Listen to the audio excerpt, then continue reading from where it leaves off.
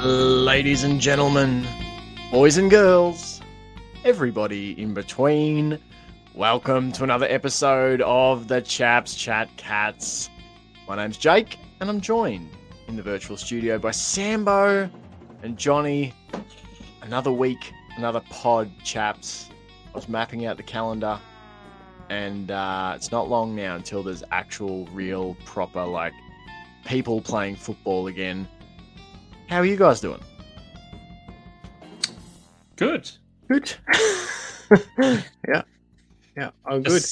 Getting there? Sitting around waiting for the football seasons to start. Twiddling your thumbs? Yeah, I just sit in front of this computer all day, every day till the pod's on. Just waiting. Really else.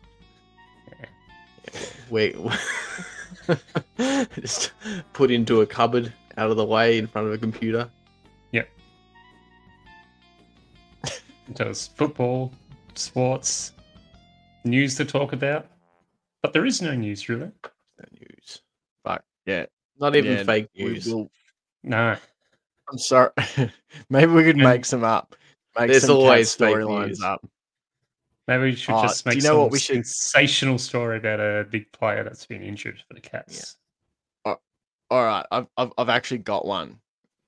Chaps. Yep. Here we go. Maybe we could clip this for social media. We could treat this like an actual video thing. Cherry pick the information out. Yeah.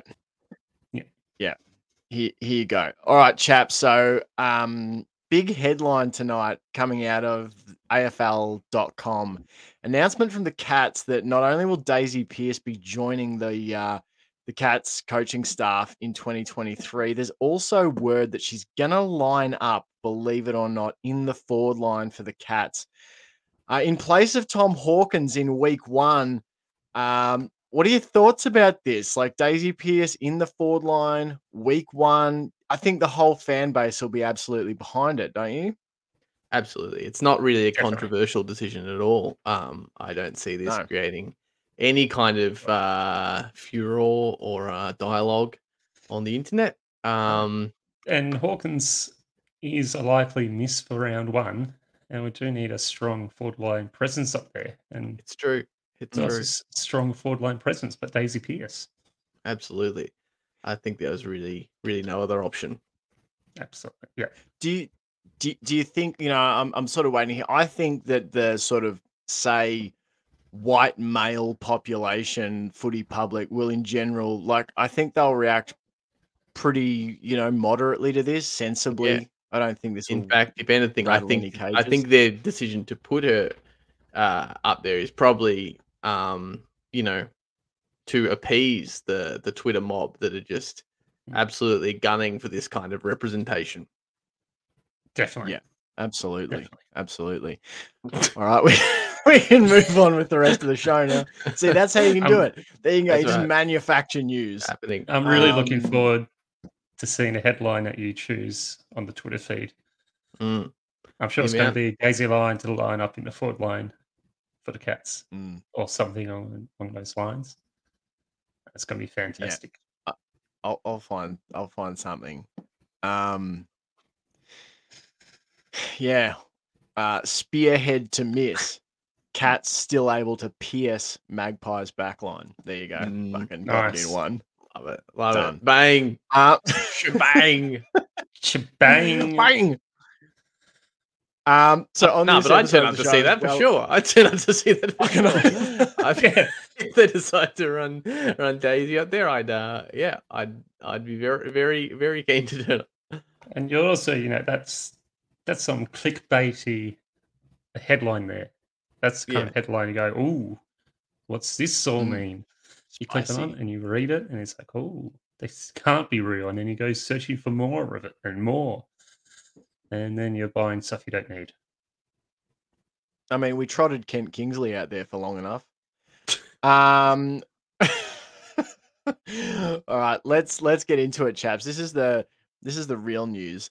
On the show, we're going to do player grades part 7. Part 7, chaps. This is the second last part of our player grades. We're going to look at Becky Webster, Georgie Prasparkas, Tom Hawkins, and Reece Stanley. So going to get grades and thoughts on all 4 of those players. Pretty strong 4 for our penultimate episode. That's correct, isn't it? Penultimate. That is correct. The Yes, that last is one correct. before the last one. And then we're gonna do some memories. Gonna dive in and just plumb the depths of lovely, John. It's also from Cats, so that's like fitting. It's not It just is a really random fitting. musical. It's fitting. It's except it was a good football team and a fucking terrible movie. But Now, I wouldn't say Have you watched it? good. I think more like fantastic football team, Sam. I think the you're underselling the Cats greatest there. landmark. Exactly. Landmark. I did not watch the movie, to be fair, Jake. Do you know why? I'm sorry. Because Because it looked fucking there's terrible. no cat buttholes in it. That's right. Once That's they why Sam removed didn't watch once it. they removed the cat buttholes, I wasn't interested anymore. Exactly. It's And all then about there's the a window into realism when John's you're going to psyche. see when you're going to see the Cats musical. It's all about the grounded realism, and once they removed the buttholes, I just my suspension of disbelief was too far. You're like, this is meant to be a real movie about real singing cats. The fact that you've declined to feature buttholes in the costumes. Yeah, Sam's all for more. I just couldn't focus. I couldn't focus. I was like, where's Mr. Mistopheles' sphincter? You know. I wonder if there was actually someone who had no idea what the movie or the musical called Cats just sort of thing on like a cinema saying Cats and like, oh, a movie about cats. I'll go watch this. And they got to see a musical Cats at the cinema. I wonder if that ever happened to anyone that they were just and then they left the cinema thinking they'd watched this really interesting documentary that revealed to them that cats don't have butts. Exactly. And then they purchased a cat to find out. That's right. Absolutely. All right.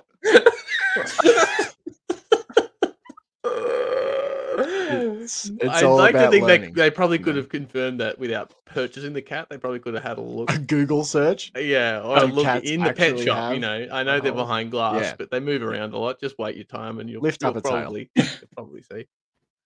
But maybe they got Jesus. inspired by the documentary they were watching. I don't want to know what they got inspired to do. The only thing I've ever been inspired for by cats is to not be on this plane of existence anymore. All right, let's get into Jesus Christ. That turned dark very fast. Some grading time. Sambo, we're going to start off with you grading a player. And that is the one and only Becky Webster. If I can find the right view for this thing. That was terrifying. Here we go. There it is. Becky Webster. Motion sickness from being moved around the screen. Yeah. 17.6 disposals per game, which was third on the team, only behind Prasparkas and Amy McDonald. 2.7 score involvements per game, which I thought was pretty good for a player that, you know, did play on the wing, but also half back. Was fifth on the team and led the team for inside 50s, 3.7 per game. I thought, if anything, Sambo, Becky was like less heralded this year, maybe less talked about, even on this podcast than in previous seasons, but probably just as damaging. The workload was probably just spread a little broader to some other players. What were your sort of thoughts? Yeah, I think she's another of those players that benefited overall from a greater team effort from the team around her, sort of stepping up. Some of the new additions and some players finding their feet sort of freed her up a bit. And I certainly don't think she did any less this year, but I don't think she had to, a bit like Amy McDonald, a bit like Meg McDonald, they didn't have to hoist a whole heap onto their shoulders. They were able to sort of perform a role and play alongside their teammates. So yeah, I think she probably was less heralded in the media, maybe here. I don't know. I feel like we talked to her about it fairly often, especially when, you know, there was the loss of Prasparkas for that extended period. And I think she was the one that we looked to hoist the flag. And I think she did do that. They used her in the way that we were hoping they would. And I think she did admirably. So yeah, I think she had I think she had a really good year. I would say I'm going to say straight out the gate instead of normally I grade at the end. I'm going to say it was an A+ year for me straight out the gate. I think she will, again with our grading system it being what's expected of them at this time, this point in their career, with the season elements taken into account. I think it was an A+. I think she did phenomenally, and it was her best season thus far. I would say, inarguably. I think this is her new ceiling. And the stats back me up to get into. Sorry to tread on your toes, Jake, but I'm getting into the stats. Bring So those stats looking at her season averages versus her career average, the only sort of major stat that she didn't improve upon, she didn't beat her career average this season, was tackles. And that was only a difference of 3.6 versus 3.7 on average per game. So that's tiny. She beat her season average disposals per game, kicks per game, handballs per game, marks per games, and clearances per game.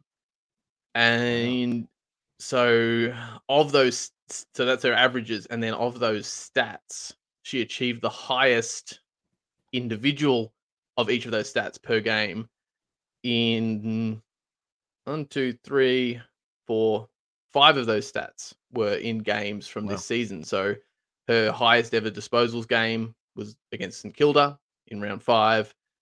Her highest ever handballs was against St Kilda as well.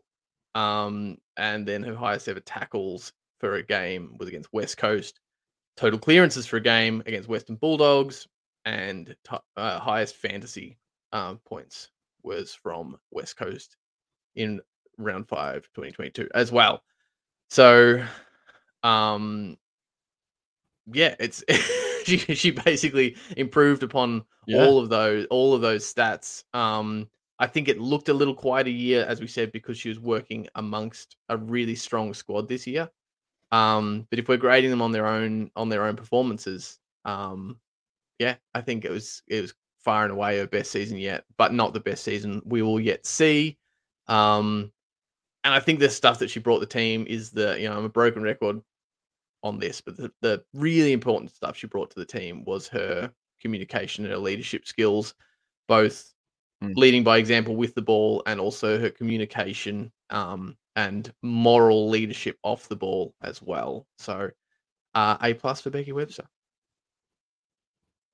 I love it. It stands out to me, Sambo, that both, some of those career bests against the Dogs and against the Eagles came in games where some of her teammates maybe didn't have their biggest performances. West Coast really gave us some trouble. The Bulldogs we were absent Prasparkas and was a close game. Like the fact that she stands up, like her level is so consistent that even when others around her, might be, playing at a lower standard, or even when the opposition raises the standard, like Becky's able to just meet that level and play her best footy. So I think, that's very revealing. Good job on the stats there. And I think even with the fact that the game against St Kilda yielded some career highs and season highs as well. And that was a game where we did play really well. So even when the rest of the squad was firing on all cylinders, she also was certainly not, quite quieted and put in a back corner anywhere. Absolutely. Love it. Agree with the A+.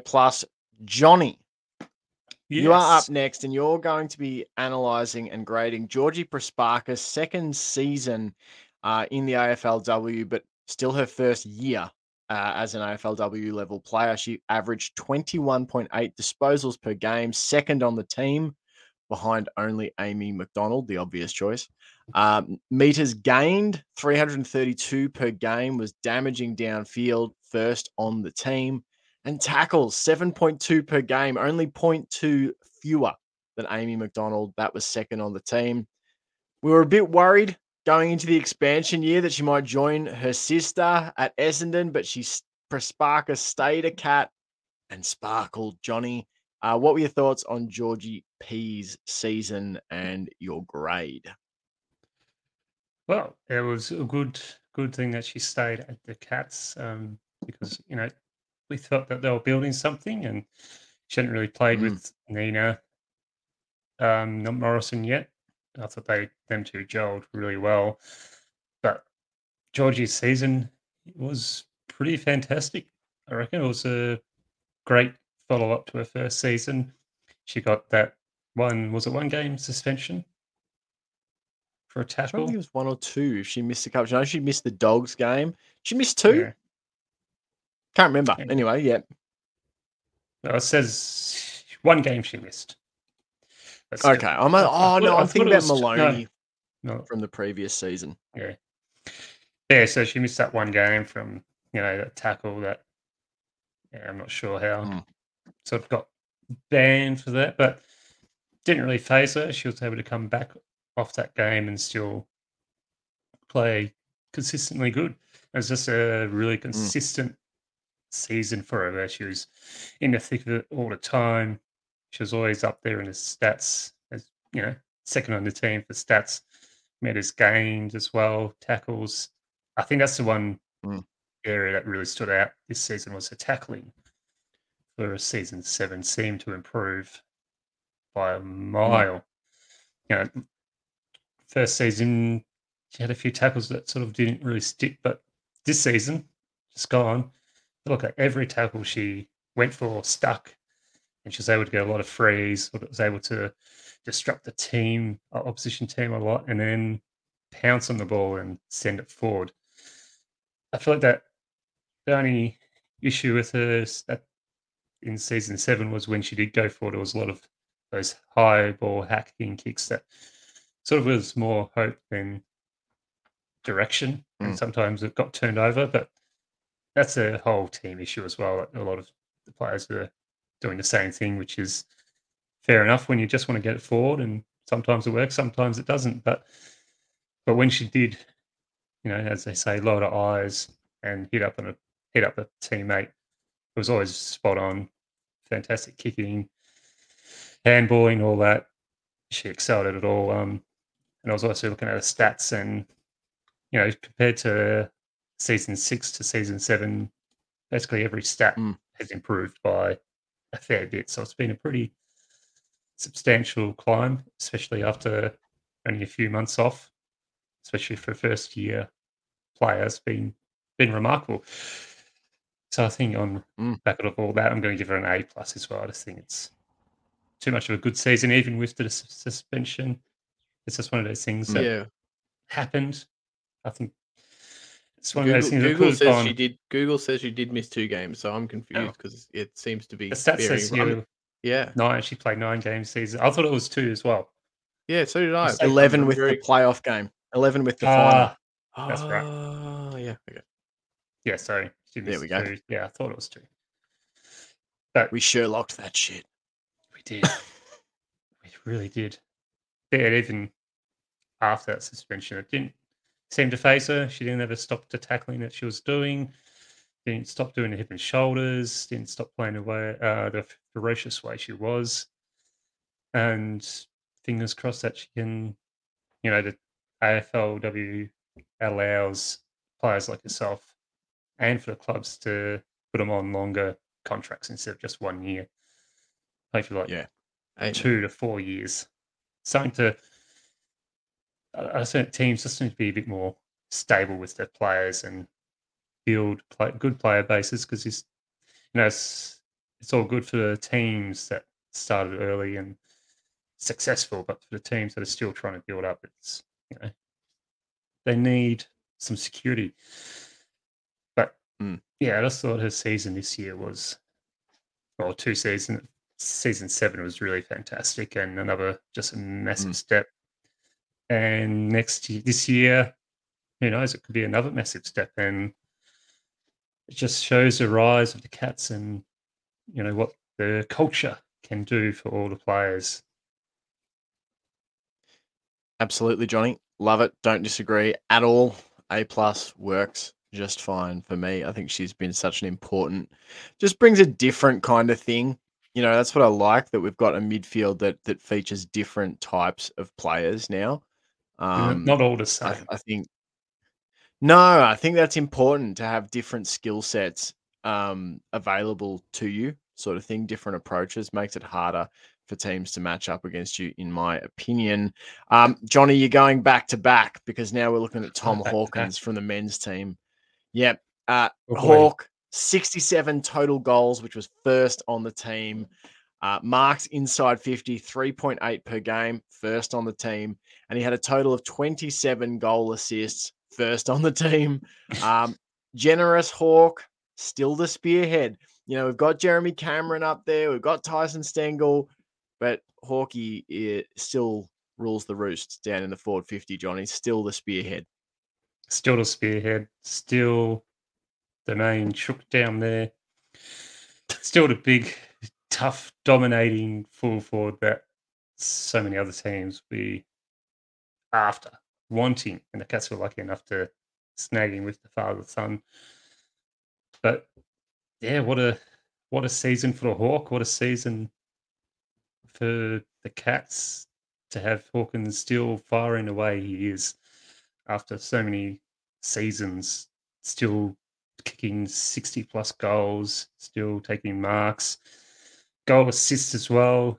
It was, I think, it's definitely up there as one of his best seasons. The way he was able to move, I don't think I've seen the Hawk able to move like he was a fluid, like a liquid for the big guy.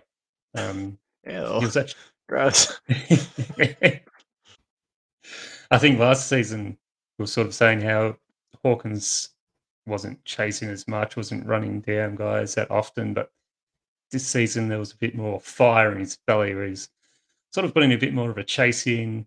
He was doing a bit more roving. He was getting a few snaps that you think, how does a big guy like that run, get the ball, and turn like he was this season and able to snap some pretty spectacular goals.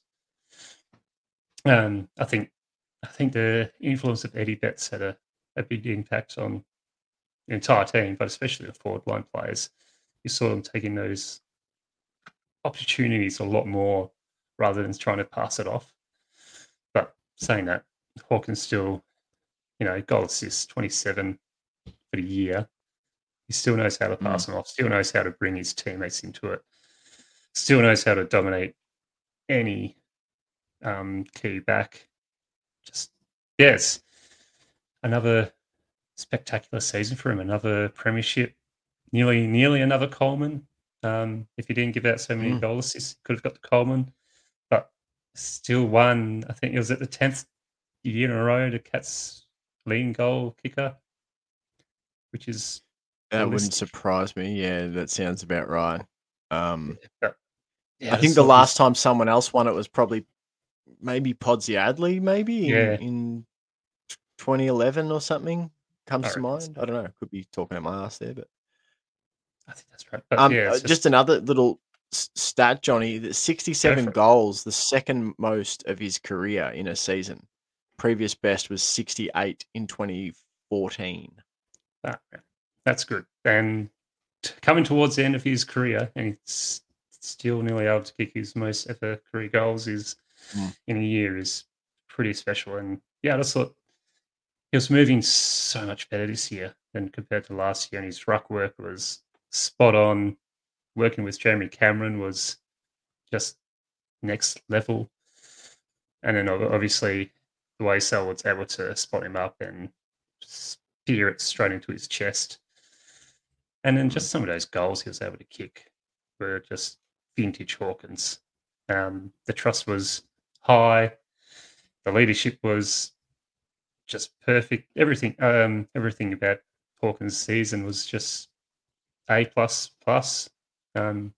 There's no other grade I think you can give him. Unless we go for the S in the anime style. That's right. But yeah, just no. Satisfactory.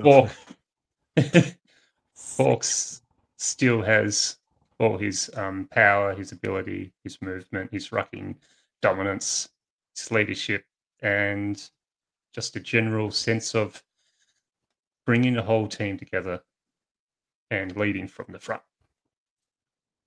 It's pretty amazing, like, to be, as you said, potentially nearing the end of his career. Who knows? Sometimes if you can. Geelong certainly, I think, have prolonged a few careers with the way they've been able to manage health and fitness, particularly last season. I feel like they just got it down to a fine art. Who knows how much longer he could go on for. The way he's playing this year, it still looks like he's got a good 2 to 3 years left in the tank. But obviously, it's up to him, how he feels mentally and physically. But from the outside, it still looks like he's got plenty of years left in him. Hopefully so. All right, Johnny, I agree with all of that. Agree with the grade, the analysis. Absolutely 100% concur. Sambo, bring us home talking about Reece Stanley. Hitouts, he averaged 20.9 per game, which was first on the team. Clearances, he actually had the 7th most clearances per game, 3.3 for the team. And the 4th most spoils. I thought that was an interesting part of his game. And there was lots of times they were using him, particularly against Melbourne, I thought, where they were using him as that extra tall, when they were trying to kick out to Gawn on the wing, where Stanley would just come through and thump the ball either out of bounds or to the ground. I thought he was an unsung but key cog in 2022. And I think you're actually the perfect person to talk about him, Sambo, because I feel like you came to his defense on numerous times across the season when other Cats fans had cooled on big Reece Stanley. Yeah, I think it's kind of easy on the sidelines to, to expect unachievable standards, especially when you're a talented player, because he is a talented player. But I think that the thing with the Cats that a lot of fans probably find it hard to keep abreast of sometimes is the fact that we use players in such different ways when we need to. Just like Blix. Blix isn't doing the same thing every game. Jeremy Cameron, a lot of fans were probably scratching their head a little bit because Jeremy Cameron could have made a run at the Coleman, but was, dropped back into midfield, moved around, did a lot of different things. Gary Rowan, people look at his stats and go, well, why is his average here and his highest stats are up here and then his lowest is down here. And obviously Dangerfield lifted the lid on that with Gary Rowan about playing a lockdown forward role a lot of the time, where his job actually isn't necessarily to get the ball and kick a goal, but to remove a defender from the equation. And I think Stanley's the same. I think people are looking at Stanley and judging him, one, based on being a traditional beanpole ruckman in the middle of the ground, which he's not really. We don't really have one of those at the moment in the most traditional sense. And I think he probably could be that player too, if he really needed to be, because if you look at his career highs and even his season highs, they're a lot better when you look at his rucking stats, like his hitouts. It's a lot better than his average. And I think it's not necessarily because of the opposition or how he or form so much as what the team is doing, what role he is there to facilitate. And regardless of his ability to be a traditional ruckman or not, I think the Cats are playing a different kind of football. They're using their players. They want players that can add, as you said, Jake, be an extra tall, get some spoils. He's kicked some goals. He's got a pretty good hoof on him as well. He's had a couple of goal assists here and there. And if you do look at his stats, his season high was 35 hitouts against GWS Giants. So that versus that kind of goes to what I was saying before, because his average is 20.9. So it's a pretty big difference. It's on its way to double, but I don't think that's because of a lack of effort or a lack of skill or luck. I think it's about what he was there to do in that particular scenario. And I guess his hit out to advantage ratio is reasonably low. It's on the lower side.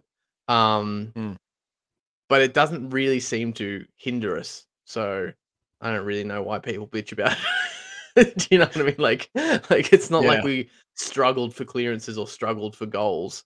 And we had such. I think John was talking about this throughout the season. We had such good tackle pressure in that middle that was an acceptable loss. Sometimes was the hit out to advantage. It was an acceptable loss when you had some of the Cats players in there that could turn a loss into a win. So I think people are a little bit harsh on Stanley. I think he's a real heart and soul kind of player. I think he's really important to the squad, to the team, and to the culture.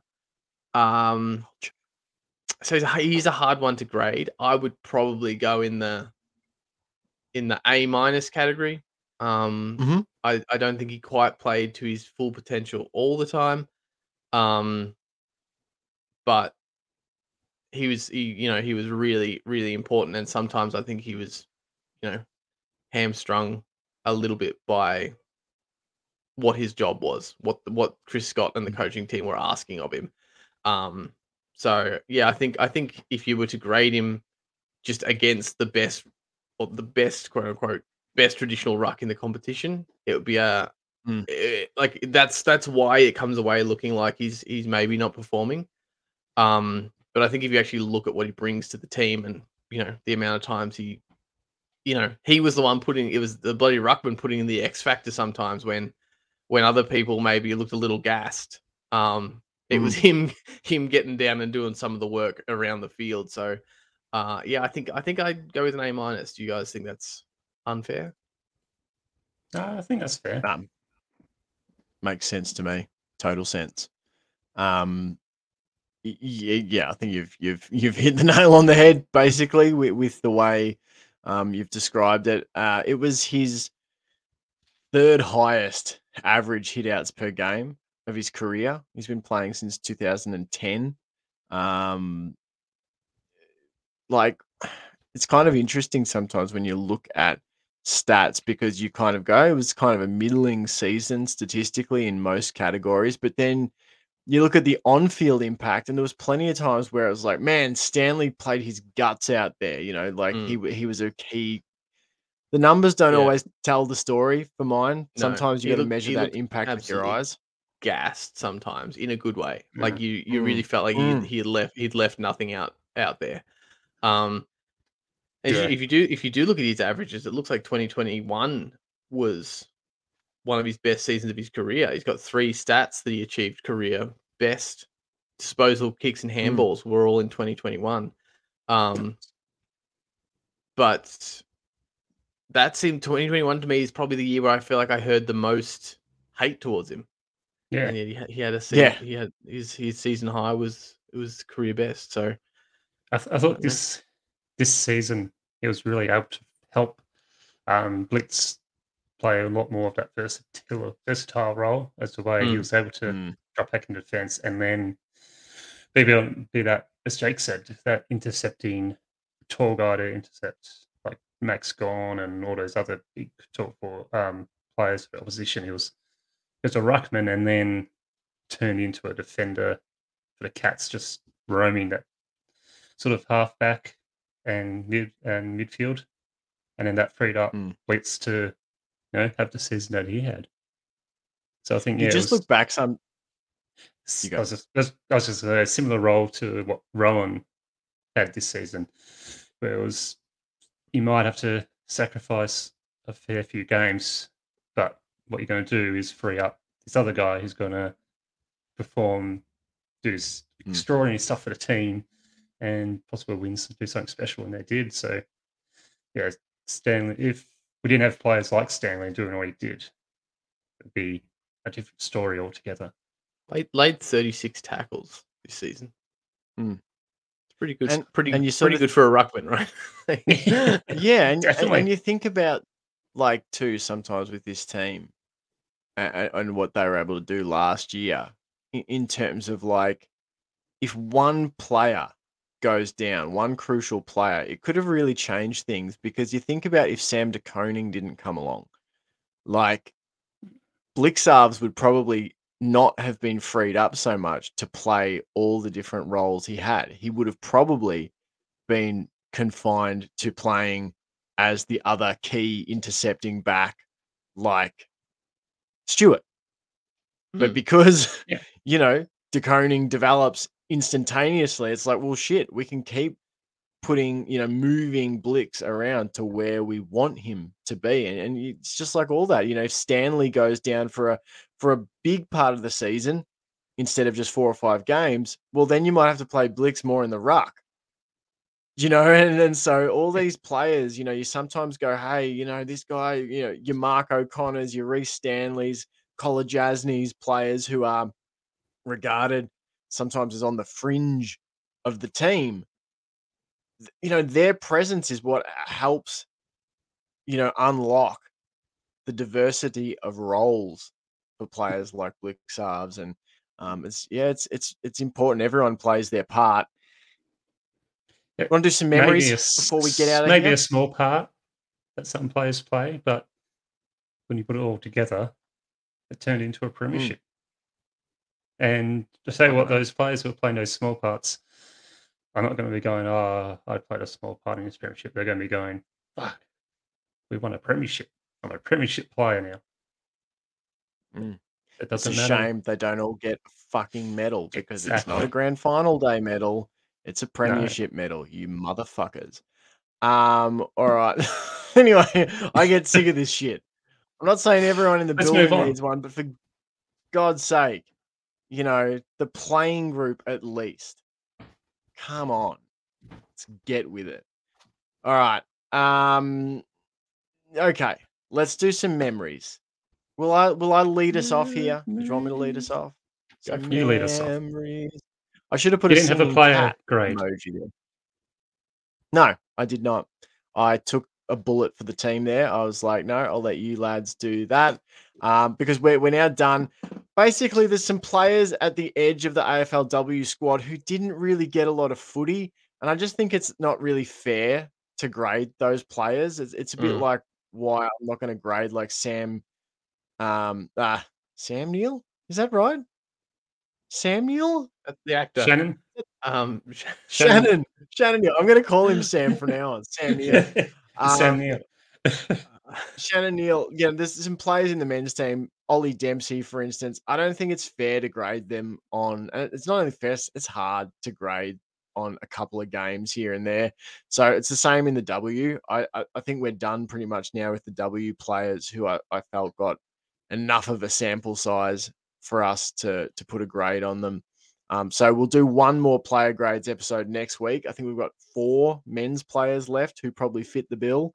And then we'll move on. But yeah, memories. So this was just an idea I had today of like just discussing, and this may end up in future as an episode all unto itself on the Patreon or something, but I thought we'd give it a try tonight. Just doesn't have to be hugely significant, but just like digging around in your memories of being a cat supporter and like what's something that like springs to mind. It could be like a particular third quarter in a game in 2008, or it could be, you know, a particular goal or just a player maybe that you've not thought of for a while, that when you sat down and thought about your time following the Cats, I remember that guy, you know, I kind of like watching him play.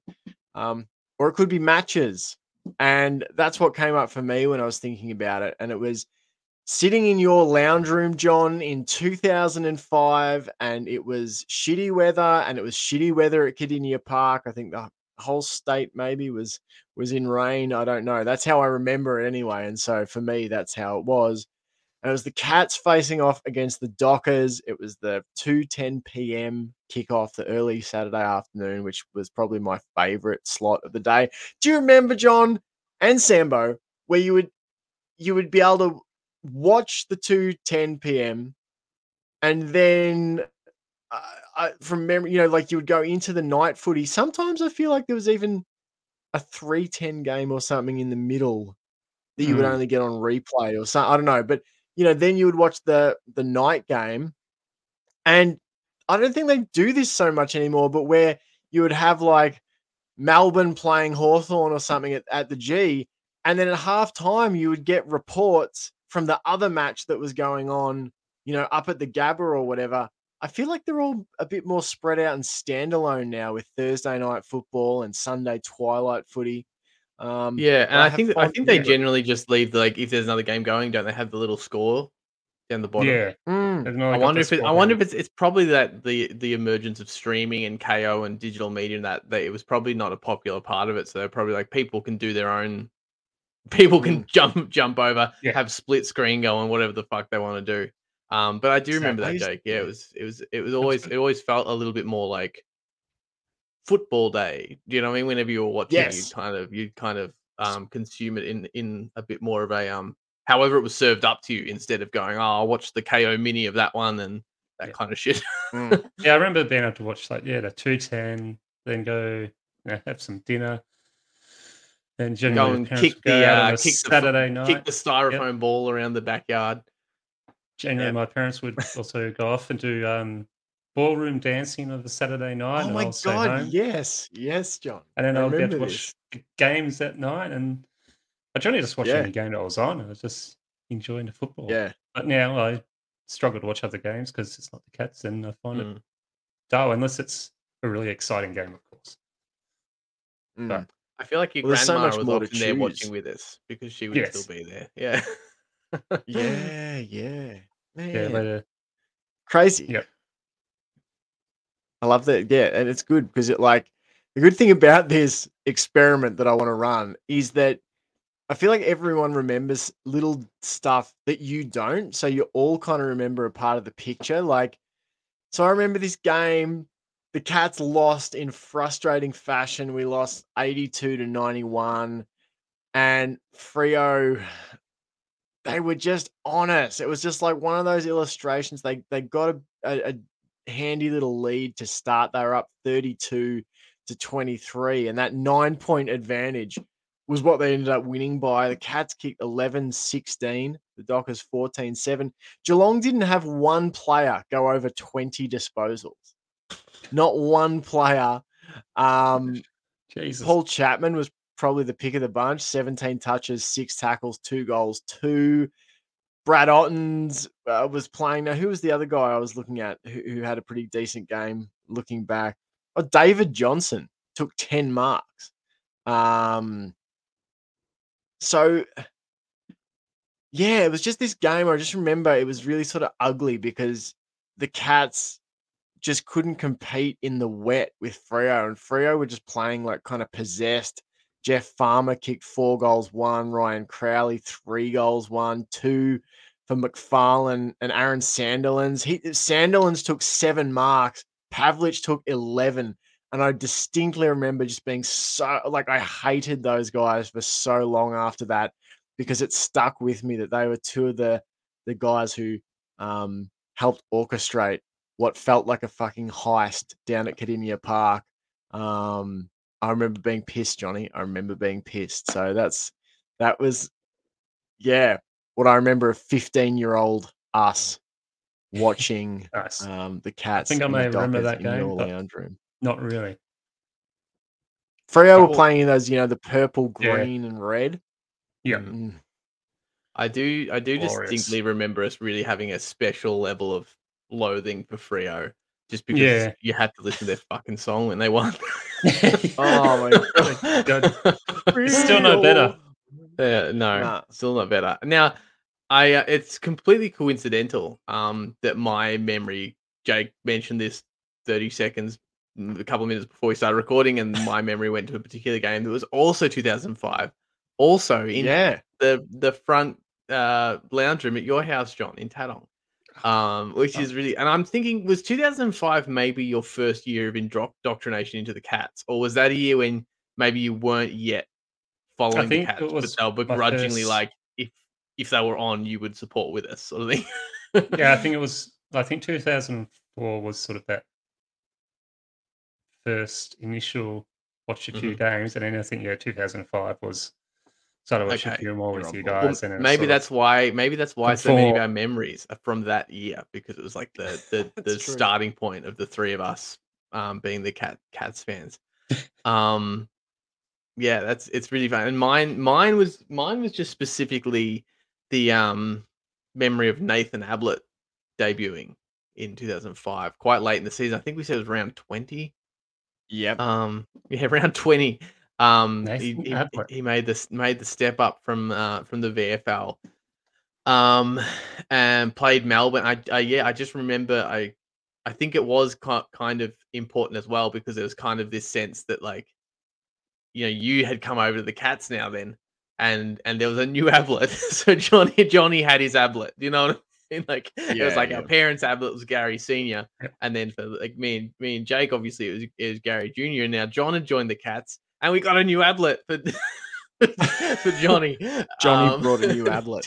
Yeah, it didn't 100% turn out that way, but I just remember being really excited and expecting, and I had in my memory that he didn't do very well, that it was it was a pretty tough ask, and like I don't remember hating on him for it, but I remember thinking, oh, it's a lot to live up to. It's understandable that he didn't perform that well. But looking at the stats, it's clear there was big expectations because he kicked 2 fucking goals in his AFL debut, and we're all like, oh, he didn't do very well.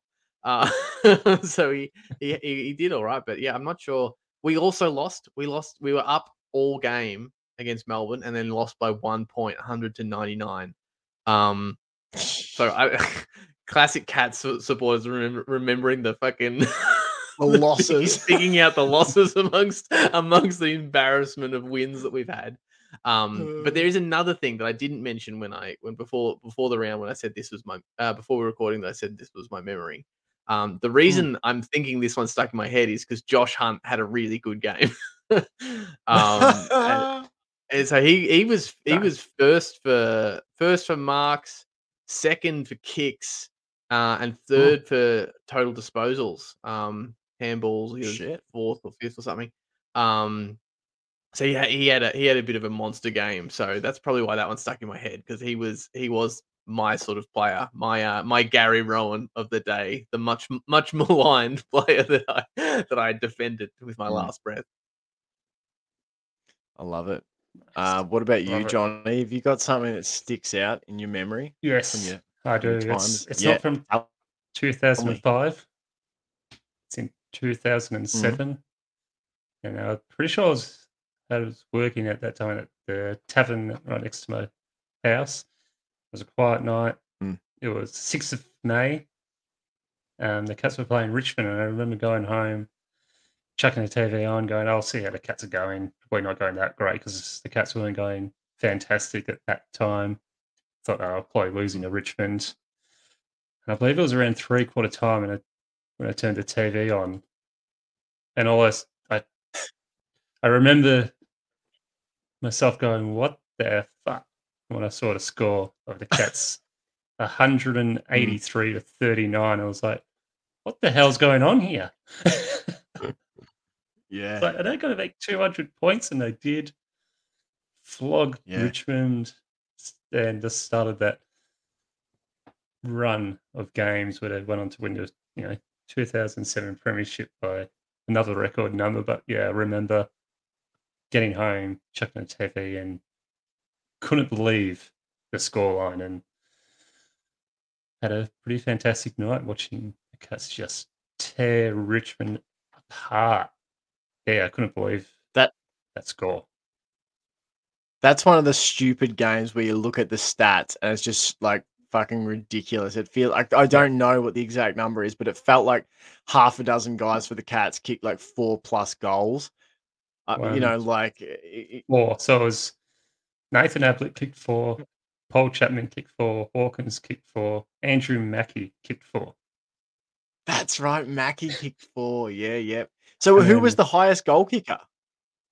Them 4. They all kicked 4 goals. Those 4. Each. So no one kicked more than 4 in a game where you put up more, like 200+ points. 3 players kicked 3 goals. Nuts. It was just stupid. I'm not sure if I remember where I was. Yeah, where I remember where I was.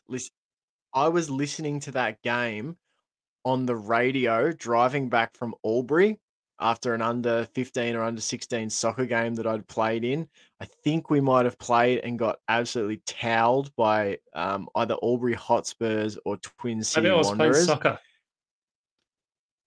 Yeah, maybe that's where you were, because I remember driving back and we turned the radio on.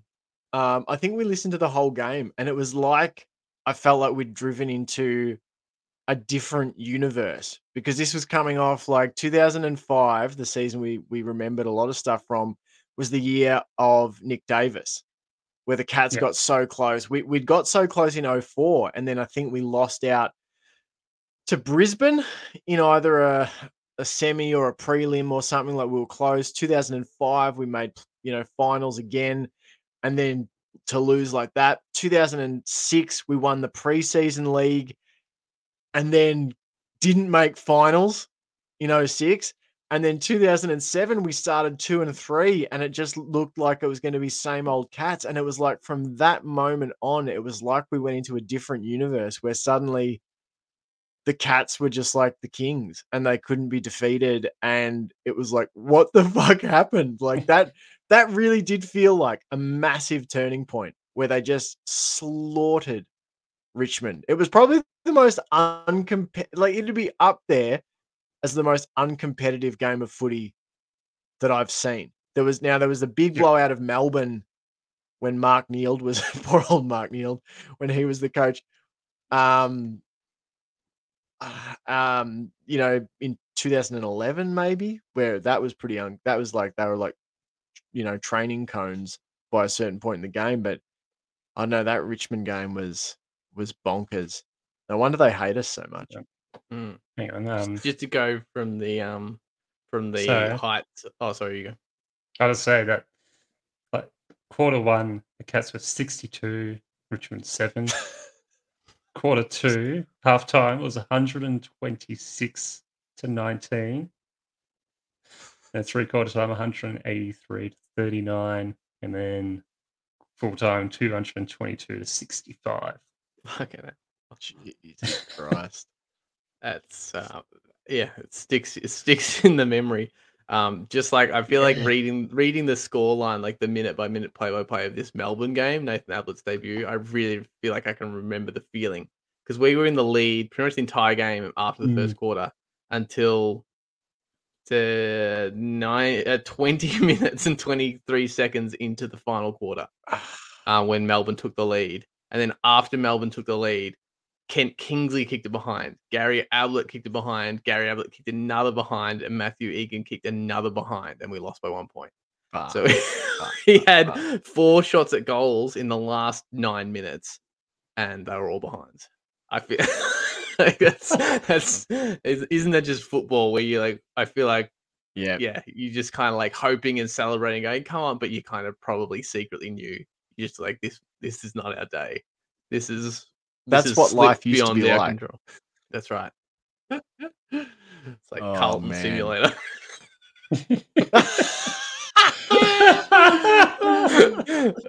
All right. I think that was good. I think I'm going to play the outro music. I liked that. Well, we'll let the people tell us if it was good. Yeah, did you enjoy it? Yeah. Like to hear more about footy memories. It's good because it definitely brings up other stuff, and it's fun to reminisce, because I think it's actually a really good way to avoid complacency as a fan, because thinking about those seasons makes me so fucking grateful for what we've had for the last 16 years. Like, it's been I thought we'd never get there. Honestly, some of those seasons you're just like, fuck, they're just doomed. It's never going to happen. Yeah, it's been interesting hearing about all the, the rough times the Cats fans had to go through. Like, when into 2007 premiership was like, oh yeah, we won one, fantastic, and not knowing what it actually meant to the rest of the fan base, like the heartache they've gone through and all the close losses and all that. But reading it up and going, that 2007 really did mean that much. Yeah, because I'm only 32, 33 this year, and so like I missed, like I was alive but not really tuned into footy at 4 or 5, so I missed those painful grand finals in the early 90s. Until next time. Go Cats. Go Cats. Go Cats.